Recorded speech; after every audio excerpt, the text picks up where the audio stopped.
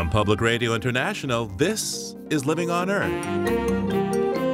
I'm Steve Curwood. Global warming and television. Despite major news events, last year most U.S. networks gave this existential threat less airtime, with one exception. Fox, actually, their coverage doubled. But that wasn't a good thing for people who are concerned about climate change, because the vast majority of that coverage included attacks on climate policies or climate science denial.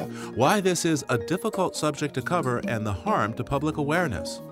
Also, why cutting late-night services on public transit is a bad deal for some low-wage workers. I think the stereotype about late-night services that it exists for students who are drunk and can't drive home. The reality, however, is that it is for late-shift workers the way to get home, and therefore really important. That and more this week on Living on Earth. Stick around. Support for Living on Earth comes from United Technologies, innovating to make the world a better, more sustainable place to live. From the Jennifer and Ted Stanley studios at the University of Massachusetts, Boston, and PRI, this is Living on Earth. I'm Steve Curwood. Back when contested political conventions were the usual way parties nominated their presidential candidates, states would often send a favorite son armed with that delegation's votes, good for trading or even winning. Now the old is new. Since Ohio Governor John Kasich beat Donald Trump to win his state's Republican primary, he's gained enough favorite son delegates to position himself as a compromise candidate and make it much harder for Mr. Trump to sweep unchallenged to the GOP nomination. As a Republican presidential candidate, Mr. Kasich has stood out as the one most likely to take some actions on climate change. Here's what he said in a recent debate broadcast by CNN. Well, I do believe we contribute to climate change, but I don't think it has to be either you're for some environmental stringent rules or you're not going to have any jobs. The fact is you can have both. In our state, we've reduced emissions by 30%. But let me tell you also what we're trying to do. We want all the sources of energy. We want to dig coal, but we want to clean it when we burn it. We believe in natural gas. We believe in nuclear power. And you know what else I believe in? I happen to believe in solar energy, wind energy, efficiency. Renewables matter. Now, it doesn't mean because you pursue a policy of being sensitive to the environment, because we don't know how much humans actually contribute, but it is important we develop renewables. A battery technology can unleash an entirely different world. So the fact is that you can have a strong environmental policy at the same time that you have strong economic growth. They are not inconsistent with one another. Thank you, Governor. CNN's Jake Tapper with John Kasich, who benefited from many Democratic votes to win the Ohio Republican primary. 2015 was a big year for climate news, but you wouldn't know it from commercial television network news. Despite such major stories as the president's Clean Power Plan, the Paris Climate Agreement, and the Pope's encyclical on climate change, on average, NBC, CBS, and ABC all cut coverage of global warming. Media Matters for America has been monitoring climate coverage for the last few years, and Andrew Seifter is its Climate and Energy Program Director and co-author of this year's study. Thanks for joining us, Andrew.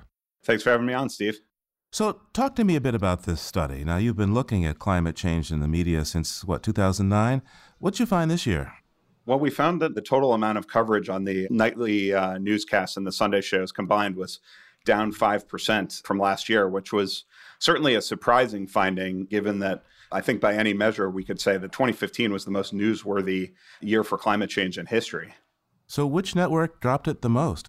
ABC really stood out in that regard. They had a 59% drop in their coverage. They dedicated 13 total minutes all year long to climate change coverage. And just to put that in perspective, their Sunday show this week had Bernie Sanders on several times, and he actually brought up climate change on his own 4 different times, whereas the hosts and reporters of this week only brought up climate change twice all year. So Bernie Sanders, even when he wasn't even asked about climate change, brought it up twice as often as the journalists themselves. So this seems very strange in a year that, you have the Pope with a major statement, an encyclical on climate change, the Paris climate talks, and there's finally an agreement there. There's been this investigation of Exxon. What's going on? Well, that's the conversation. That's a very important question. And that's the conversation we were hoping to provoke with our study, where we lay out the facts and then we can sort of try to interpret that data. I think one explanation without question for the year-to-year difference is the presidential campaign. In the modern age, the presidential election starts the day after the midterm elections end. And particularly, I think, with the candidacy of Donald Trump, media have devoted so many resources to covering him. That's really taken a lot of the oxygen out of the room. But I think there's also the broader issue that climate change coverage in general is never that high. Sam Stein from the Huffington Post was on Bill Maher the other night, and he talked about how climate change is a gradual menace. For example, in Florida, where sea level rise is a real threat and is already occurring, it just doesn't have the same shock value as a terrorist attack or a mass shooting.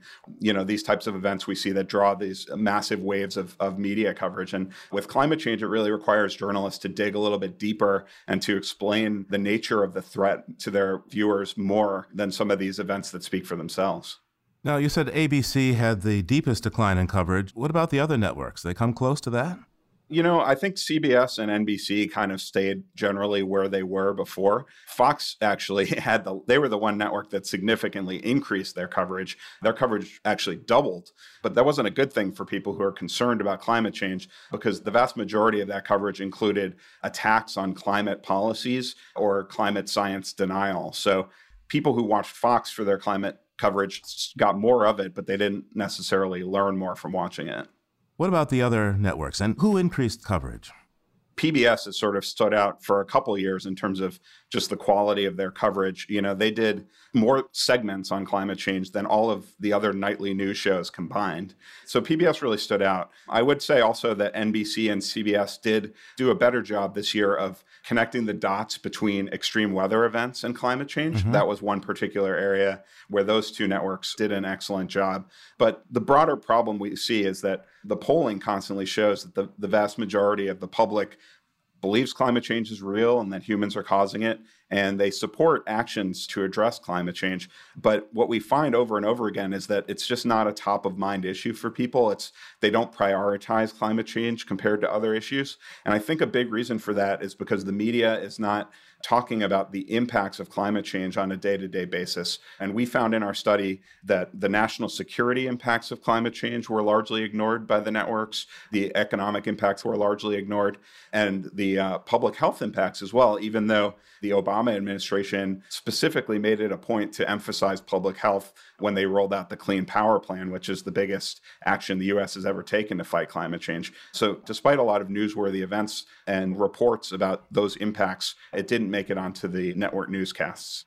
How important is commercial television? We have blogs, podcasts, the internet, Facebook, all these things have changed the media landscape. How important is it that commercial broadcast television networks aren't covering climate to the extent that I think your organization thinks that it ought to?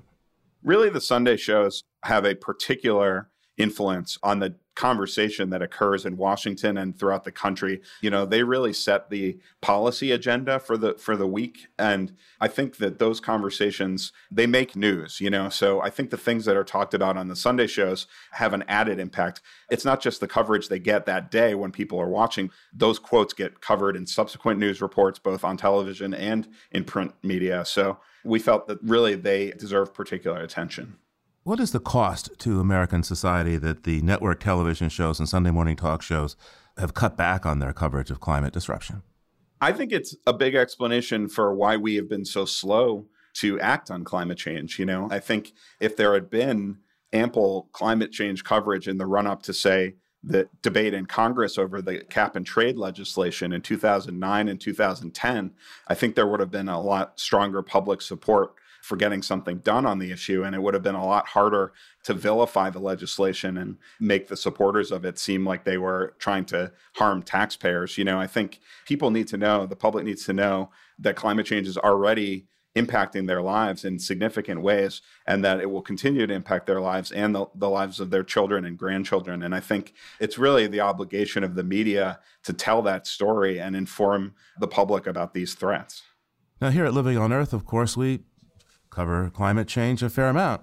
In fact, sometimes we have a sense of climate change fatigue. What do you recommend to news organizations that are focusing on this, well, let's face it, very depressing topic? That's true. I mean, and I do think research has shown that if you are too dour about the issue, you'll turn a lot of people off.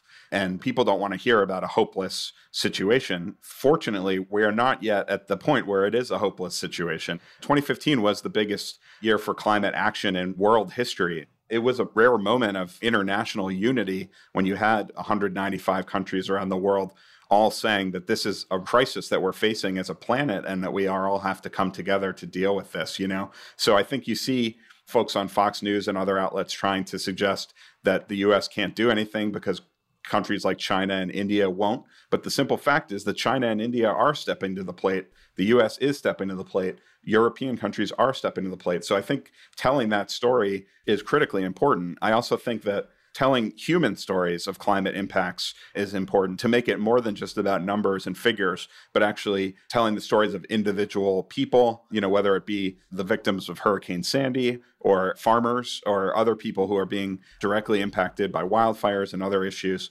Telling their story, I think, is important for getting it across to people that there's a real human impact to what's happening. Andrew Seifter is Climate and Energy Program Director at Media Matters for America and co-author of the study, How Broadcast Networks Covered Climate Change in 2015. Andrew, thanks so much for taking the time with us today. It was my pleasure, Steve. Great conversation.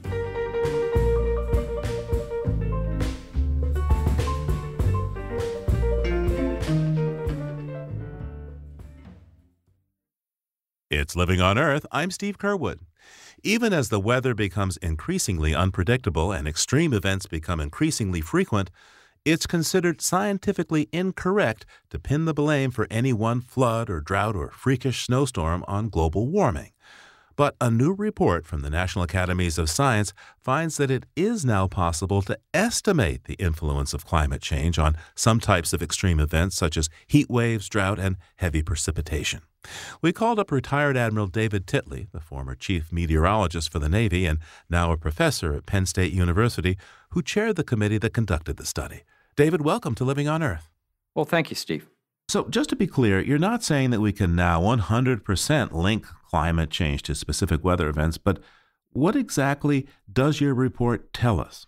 So we were asked to look at the science of attribution of these extreme weather events to any climate change. And our report found that for some specific extreme events, especially those that have to do with temperature, such as heat waves and cold, or really lack of cold, we really have quite high confidence that for many of these specific events, we can state a link. For some heavy rains and flooding events, we can make that assertion with medium confidence. Hurricanes and typhoons, less confidence. And then by the time we get down to things like tornadoes and hailstorms, really almost no confidence in that. So when you're talking about an extreme event, it's extreme because what? It happens more often? It's bigger? So extreme could be like, this is a 1 in 100 event. Extreme could be in a 30-year record. Maybe you've never seen this or only rarely seen this kind of event. There can be different definitions of exactly what is a criteria for extreme. But one thing they all contain in common is that by definition, these are very, very unusual events. So why is it relatively easy to link, say, an extreme cold event or an extreme heat event to climate change when it's just too hard to link something like a tornado or, say, a wildfire to that?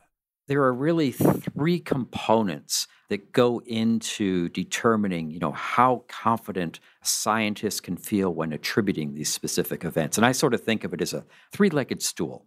And the first leg is the physical understanding. Do we really understand how climate impacts that particular type of event? For heat, that's pretty easy.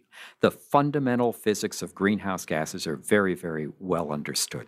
On the other extreme, on the physical understanding, there's very little understanding of how climate may or may not affect a specific tornado or hailstorm. I mean, we don't know.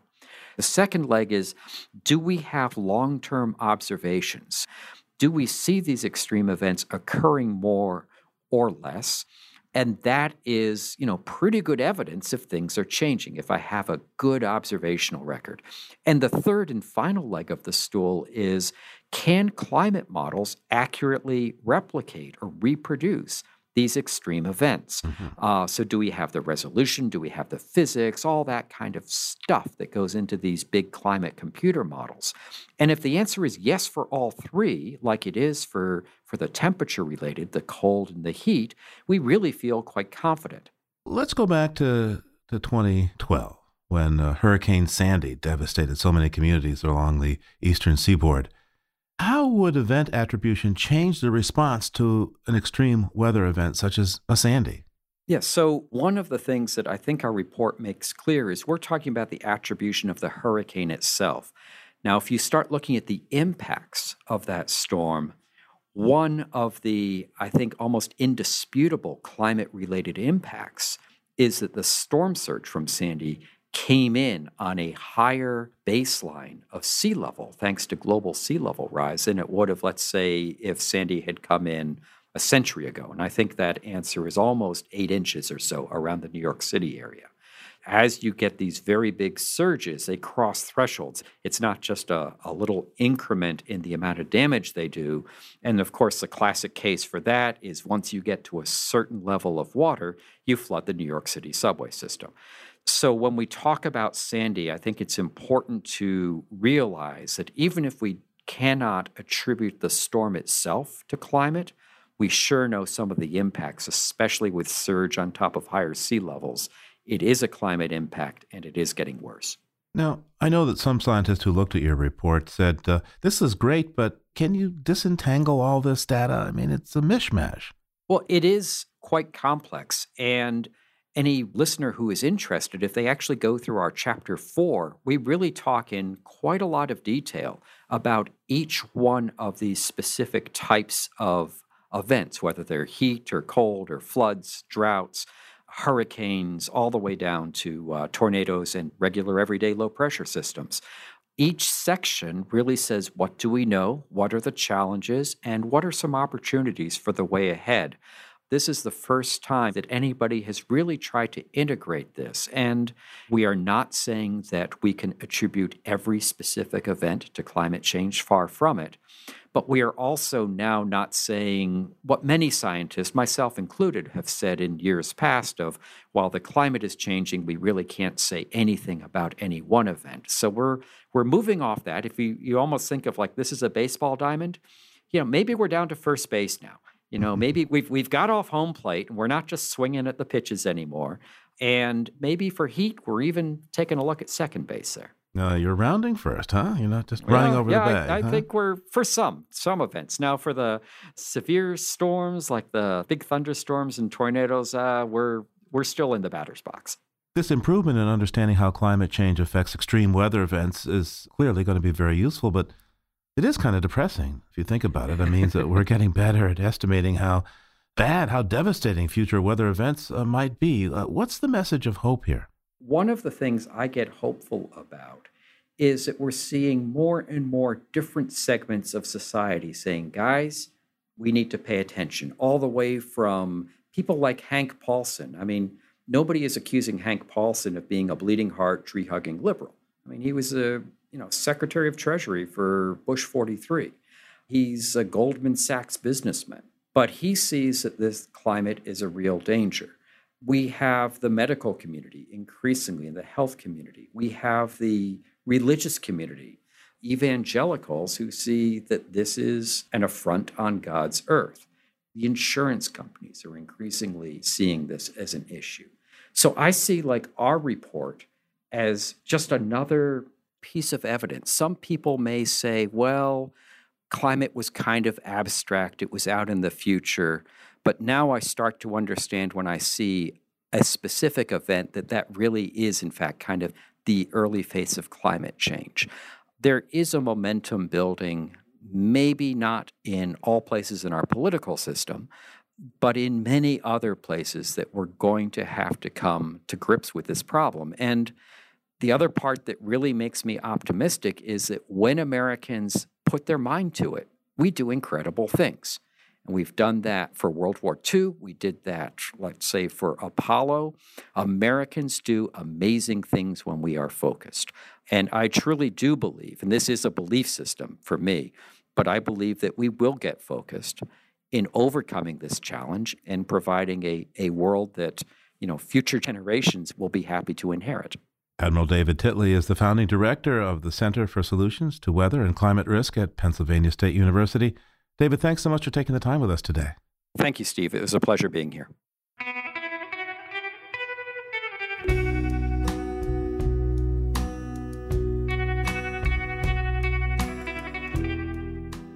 When the weekend comes, restaurants and clubs stay open late, and that means their service workers have to find a way home well after midnight.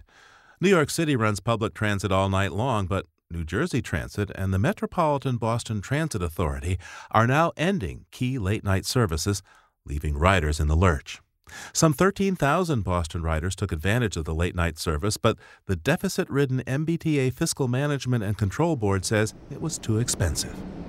Living on Earth's Jamie Kaiser headed underground as one of the very last late-night subway trains left the station and has our report.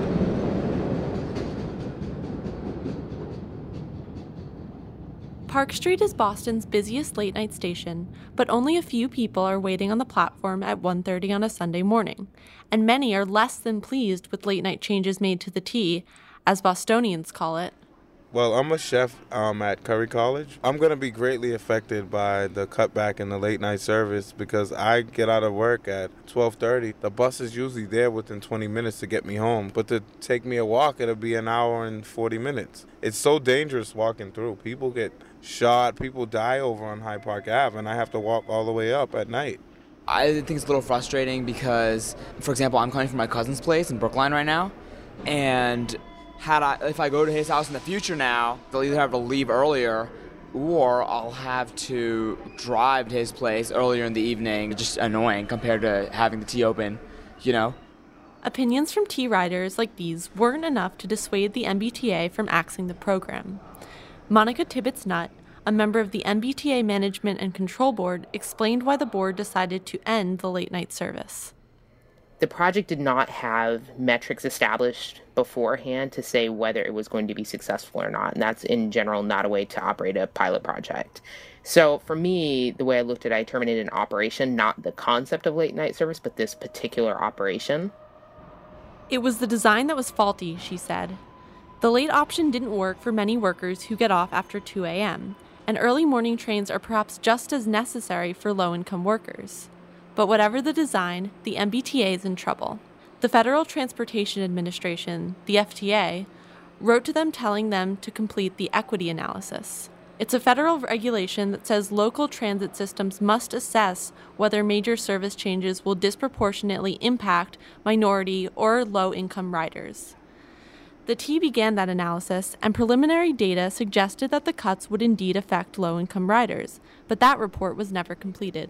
If you have a major service change, you have to do an equity analysis. If you just end a pilot, you don't.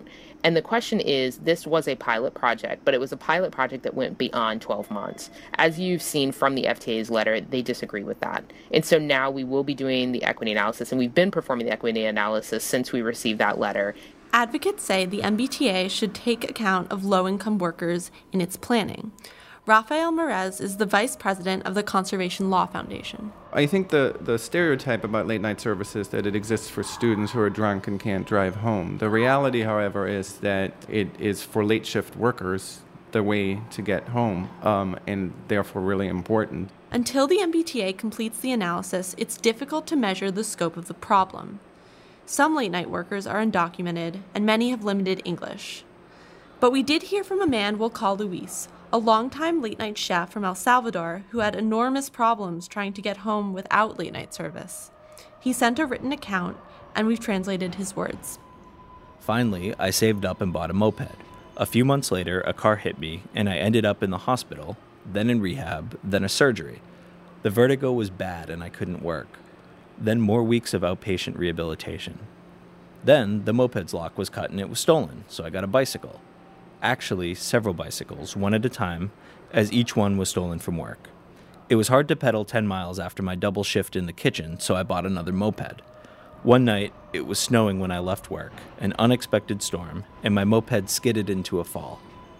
This time, I was out of work for a few months with a broken leg, surgery, and physical therapy. Finally, my wife and I moved to a new town with a lot of restaurants where I could walk to work. And when people have to find alternatives to public transit, the climate suffers too. Rafael Mares from the Conservation Law Foundation again. The greatest greenhouse gas emissions come from the transportation sector. In Massachusetts, it's almost 40% of our greenhouse gas emissions. As a result, it's really important that we have a transportation system that allows people to get around in ways that doesn't require driving. Boston announced the late-night service back in 2014 with great fanfare, claiming the change would put the T on par with international cities like Paris and Moscow. Now, Monica Tibbetts-Nutt says the MBTA has higher priorities, like upgrading its defective 100-year-old signal system and countless repairs. Perhaps that will help the system cope with the kind of snowstorms that last winter often brought the T to a grinding halt. For Living on Earth, I'm Jamie Kaiser in downtown Boston. The next train to North Station is now... Time to travel beyond the headlines now. Peter Dykstra of dailyclimate.org and Environmental Health News, ehn.org, is our guide from Conyers, Georgia, and he's on the line. Hi there, Peter. Well, hi, Steve. You know what? Let's not talk politics this week. Really? Well, that's fine with me. What you got? Let's go to Guantanamo. Wait a second. I thought we weren't going to talk about politics. Well, how about talking about Guantanamo and butterflies and iguanas and manatees? You know, like a lot of high-security areas, the U.S. naval base in Cuba is designed to keep people out of much of its 45 square miles of land and the adjoining Guantanamo Bay, and this little corner of Cuba has become a wildlife haven.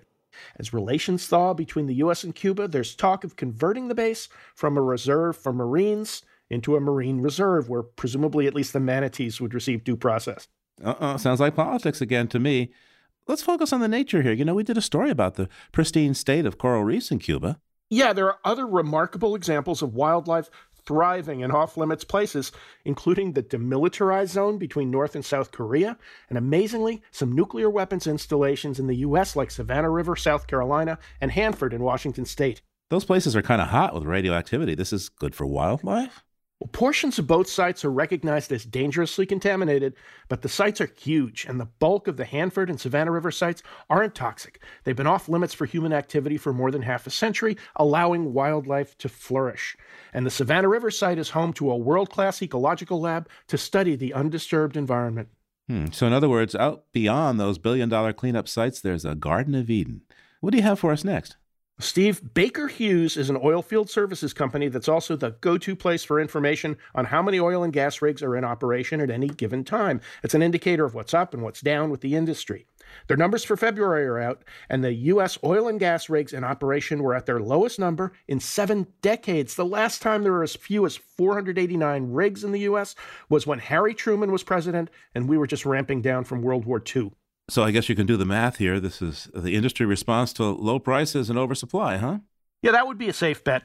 Nobody's really saying prices will skyrocket as production slows down, but this is a pretty good sign that the so-called domestic boom in oil and gas is either slowing dramatically or ending outright.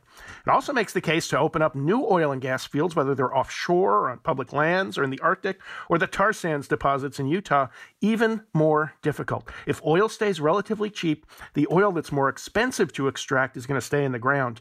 Just this past week, President Obama reversed an earlier decision to offer oil and gas leases in the Atlantic off the southeast U.S. coast. Governors of several states and, of course, the oil industry were pushing for it. Many coastal residents and, of course, environmental groups were pushing back, and they won.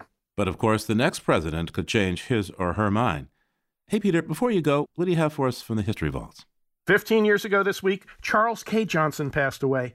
Mr. Johnson is best known for reviving the fortunes of the International Flat Earth Society by battling 4 centuries of heliocentric heresy.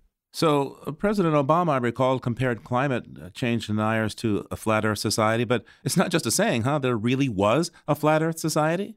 There was, and there still is, Steve. They had a dormant period after Mr. Johnson's death in 2001, but roared back to life a few years later, pressing their case with a wide array of biblical interpretations that I'm not going to try to explain because I don't understand them myself. But wait, there's centuries of findings from Copernicus and Galileo to NASA. I mean, doesn't that research do the trick for those folks?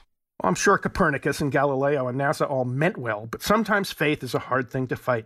Back in the 1890s, a Professor Orlando Ferguson of Hot Springs, South Dakota, did a brisk business in selling maps of the flat Earth by mail order and traveling the U.S. delivering lectures from town to town. I have a modern-day copy of Professor Ferguson's map right here in my office.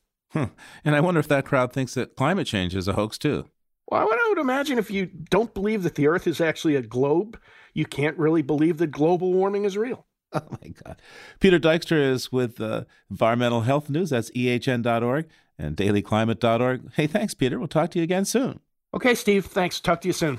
And there's more on these stories at our website, loe.org.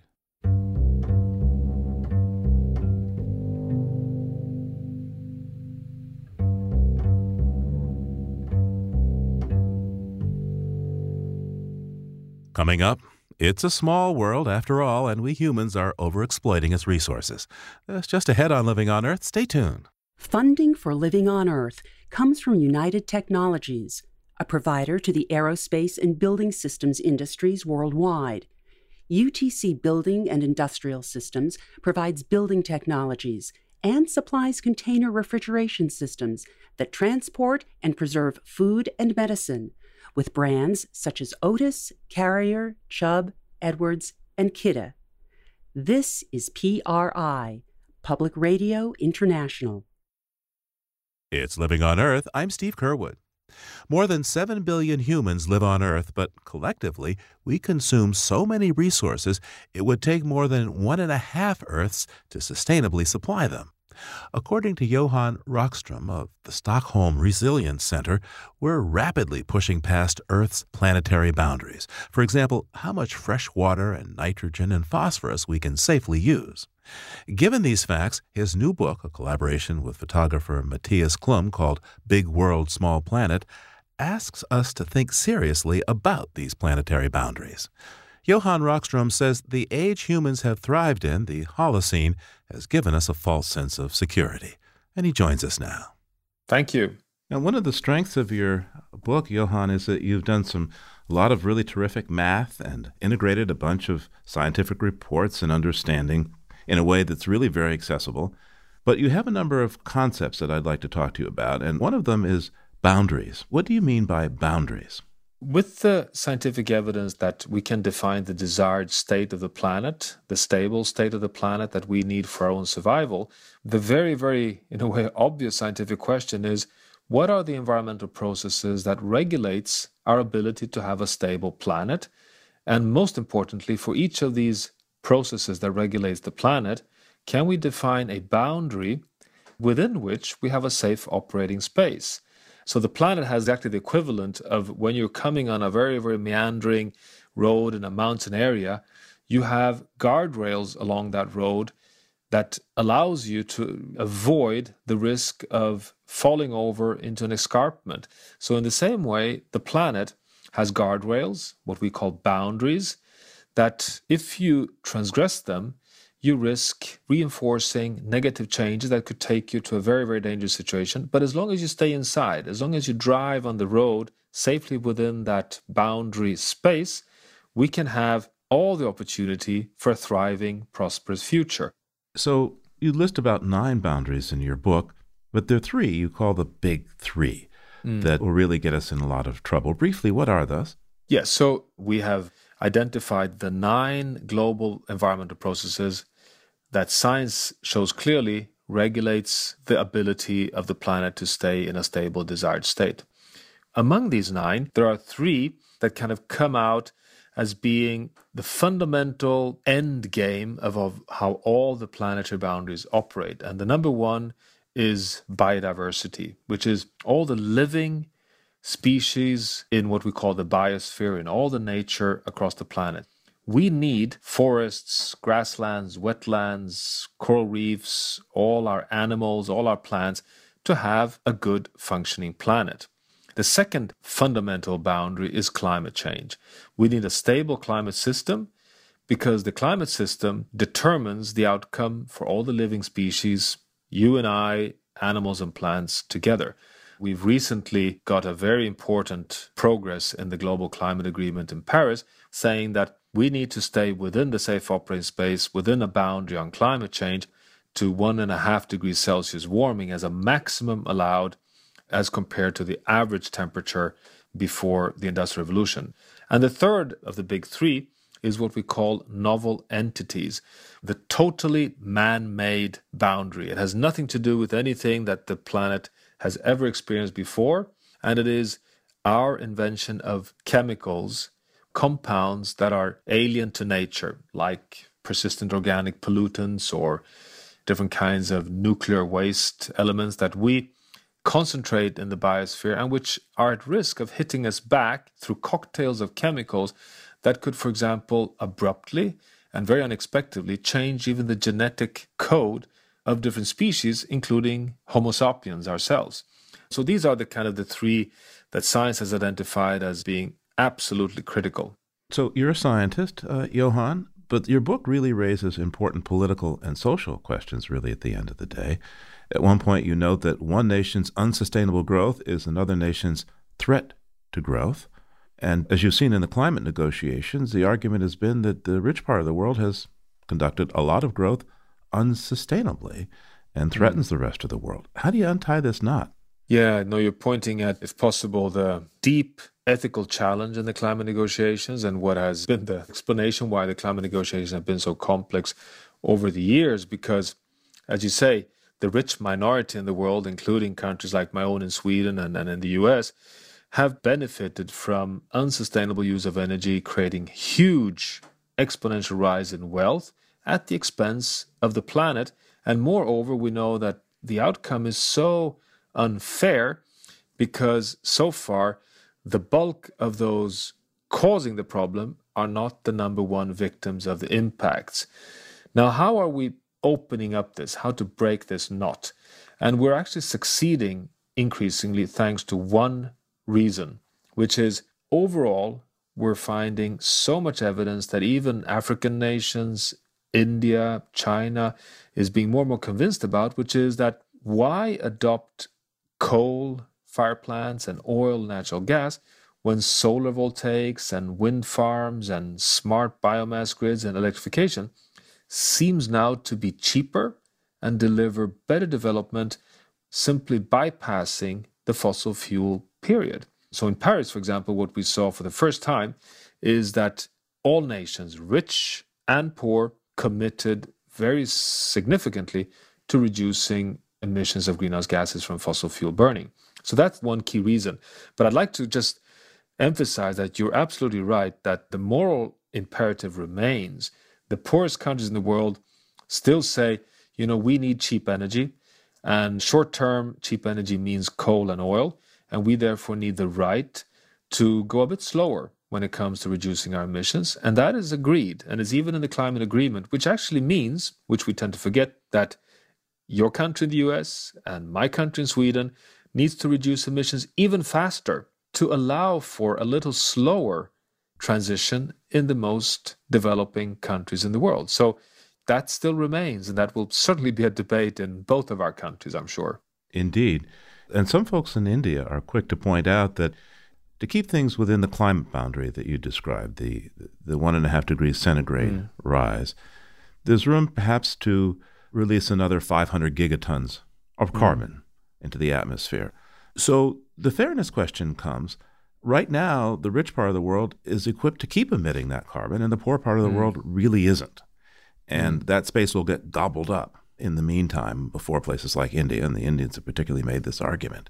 How do you regulate that so that, in fact, in this last scramble to use the available ability to emit carbon, that there's at least a fair division of those rights? Yeah.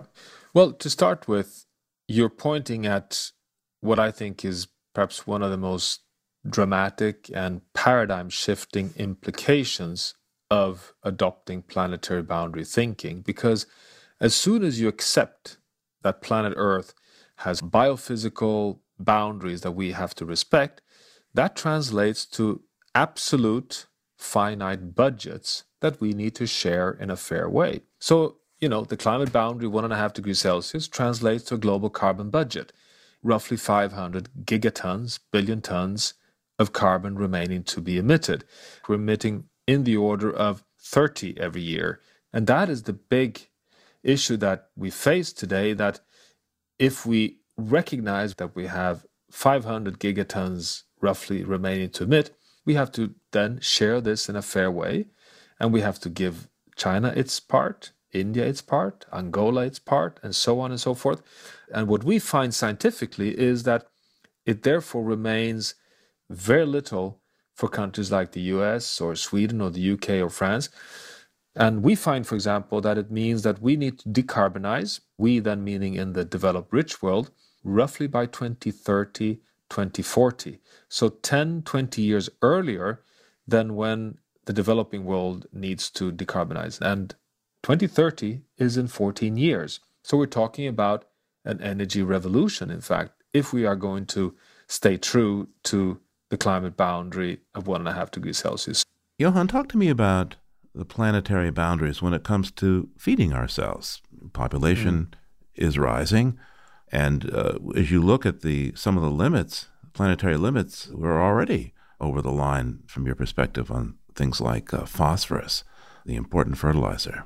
No, that's right, and this is such an important question. And the single largest threat to the stability on the planet and the single largest cause, even behind climate change, is agriculture in the world. Some 17% of the emission of greenhouse gases originates from how we produce food. The largest cause behind loss of biodiversity is because we're expanding agriculture into natural ecosystems. The largest consumer of fresh water, by far, is food. Can you believe it? Your and my diet, just one day, if we have a little bit of meat on the table, will consume some 3,000 to 4,000 liters of fresh water for one person for one day. And finally, there is no food to feed 7.2 billion people unless we use tremendous amount of nitrogen through nitrogen fertilizers and phosphorus. When we load too much nitrogen and phosphorus on our land, in our lakes, groundwater and oceans, they get what we call eutrophied, they get saturated with nutrients, and they come to a tipping point and abruptly go from clean water lakes to murky, dead systems that can no longer host living animals and plants. And what we're finding is that an absolutely key strategy to return within a safe operating space on Earth is to transform the world towards sustainable food production. And this challenge is, if anything, perhaps even the largest we face, because we know that we're soon 9-10 billion people on Earth, and moreover, we have 1 billion people going hungry every year.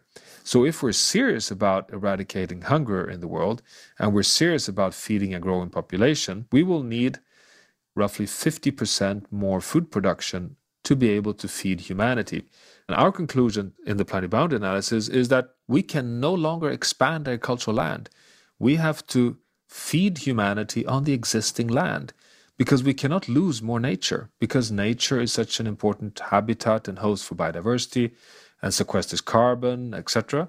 And moreover, we need to drastically reduce our use of nitrogen. In fact, the scientific analysis shows we're in such a danger zone, we have to reduce nitrogen use within the order of 75%. And phosphorus, we're just at the ceiling of what we can use. We cannot increase that even further. So this is truly an agenda for a new green revolution, what we call a doubly green revolution. It has to be sustainable, and it has to deliver food for humanity. So how do we do this? I know it's not fair to ask you. You're the scientist. You've come up with the numbers, the measures, the metrics. But how do you solve this political and social problem that, well, is existential for our civilization? Yeah, it's such a large question. And as you say, I thereby often can say, well, I'm a natural scientist and you're going beyond my, my, so to say, responsibility as an academic. But we need to collectively have a red thread of universal value of us reconnecting with nature and basically become stewards of the remaining beauty on Earth. Now, you will tell me then, oh, but this is naive and utopia. And I will answer, not necessarily, but it will take a long time before everyone would agree to that universal value. So in the book, we also say we need a fast track because the situation is urgent. And what is that fast track? Well, the fast track is to strengthen global governance, to have global rules that are enforced upon all the 200 nations in the world, to show clear signals to corporations, to communities, to mayors in cities, to nations, that we are decarbonizing, and therefore that is the technological path we're going for corporations. Yes, we are going to safeguard fresh water, so we need to produce food in this way. And the good news is, in fact, that last year, political leadership actually took a step in that direction. The Sustainable Development Goals, adopted by the United Nations, is in fact adopting a new framework with 17 goals for humanity to say, yes, we will eradicate hunger. Yes, we will have poverty alleviation. Yes, we will have good economic development within planetary boundaries. And the climate agreement was actually setting a very, very, very ambitious step forward towards a planetary boundary thinking. So we're starting to see what I think is needed on the short term, which is global enforcement, which is not making life painful for you or me. It's giving boundaries within which we can be successful. So it's not about saying, oh my God, now they're putting this environmental lid on my life and I have to back off and have a worse future. On the contrary, we know that unsustainable future will give us so many invoices from the Earth system, from the planet, that it makes life more miserable and more difficult. Being sustainable can give us a better life, and these boundaries can actually be regulatory measures from above to steer that. So you call this approach, instead of limits to growth, growth within limits. But some would say you're talking about having world government here. Yes, and if I may, I would say that's the wrong interpretation. So definitely we need all of us as a global community to agree on universal rules that apply at the planetary scale. We talk about becoming planetary stewards. We now need to basically govern and set the rules for human behavior on Earth. Now, is that a world government?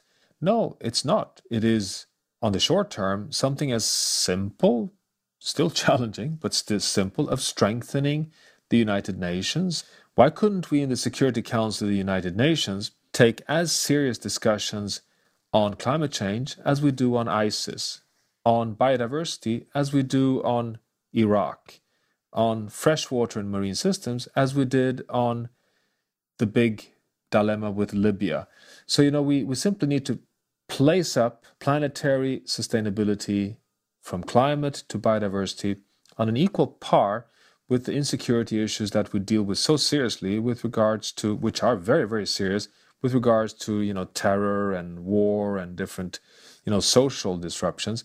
And we can deal with that through global governance. We need enforcement and steering, but that is not about blocking innovation and markets and liberal innovation development. It's rather setting the guardrails within which we can have a good, free, and independent development. Johan Rockström is a co-author of Big World, Small Planet. Thanks so much for taking the time with us, Professor. Thank you, and a great honor to be on the show.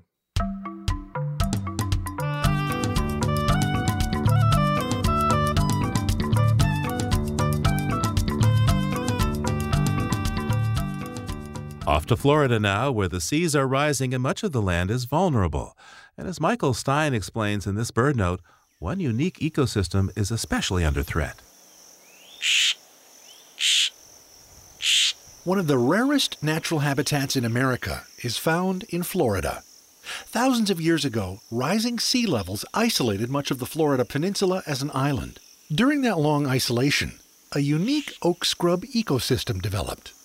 The Florida scrub jay is one among many special animals and plants that evolved with this habitat, now protected by the Archbold Biological Station. Eastern towhees and loggerhead shrikes are common in the dense scrub habitat. But unlike the towhee and the shrike, Florida scrub jays are found nowhere else. Because they're fascinating birds and quite tame around humans, the jays have been studied for many years. They live in family groups, the young of the previous year helping to raise the current young. This altruistic behavior seemed surprising until studies with banded birds showed that one of the young would immediately take the place of an adult that died. Because they depend on acorns during winter, Florida scrub jays can survive only in oak scrub. Populations have declined by 90% because the birds have lost much of their special habitat to citrus groves, pastures, and development. Now, people are working hard to protect what remains.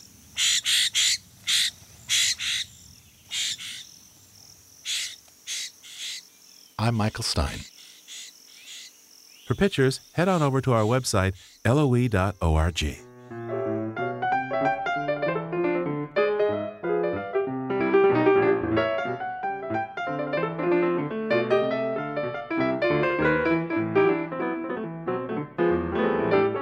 Living on Earth is produced by the World Media Foundation.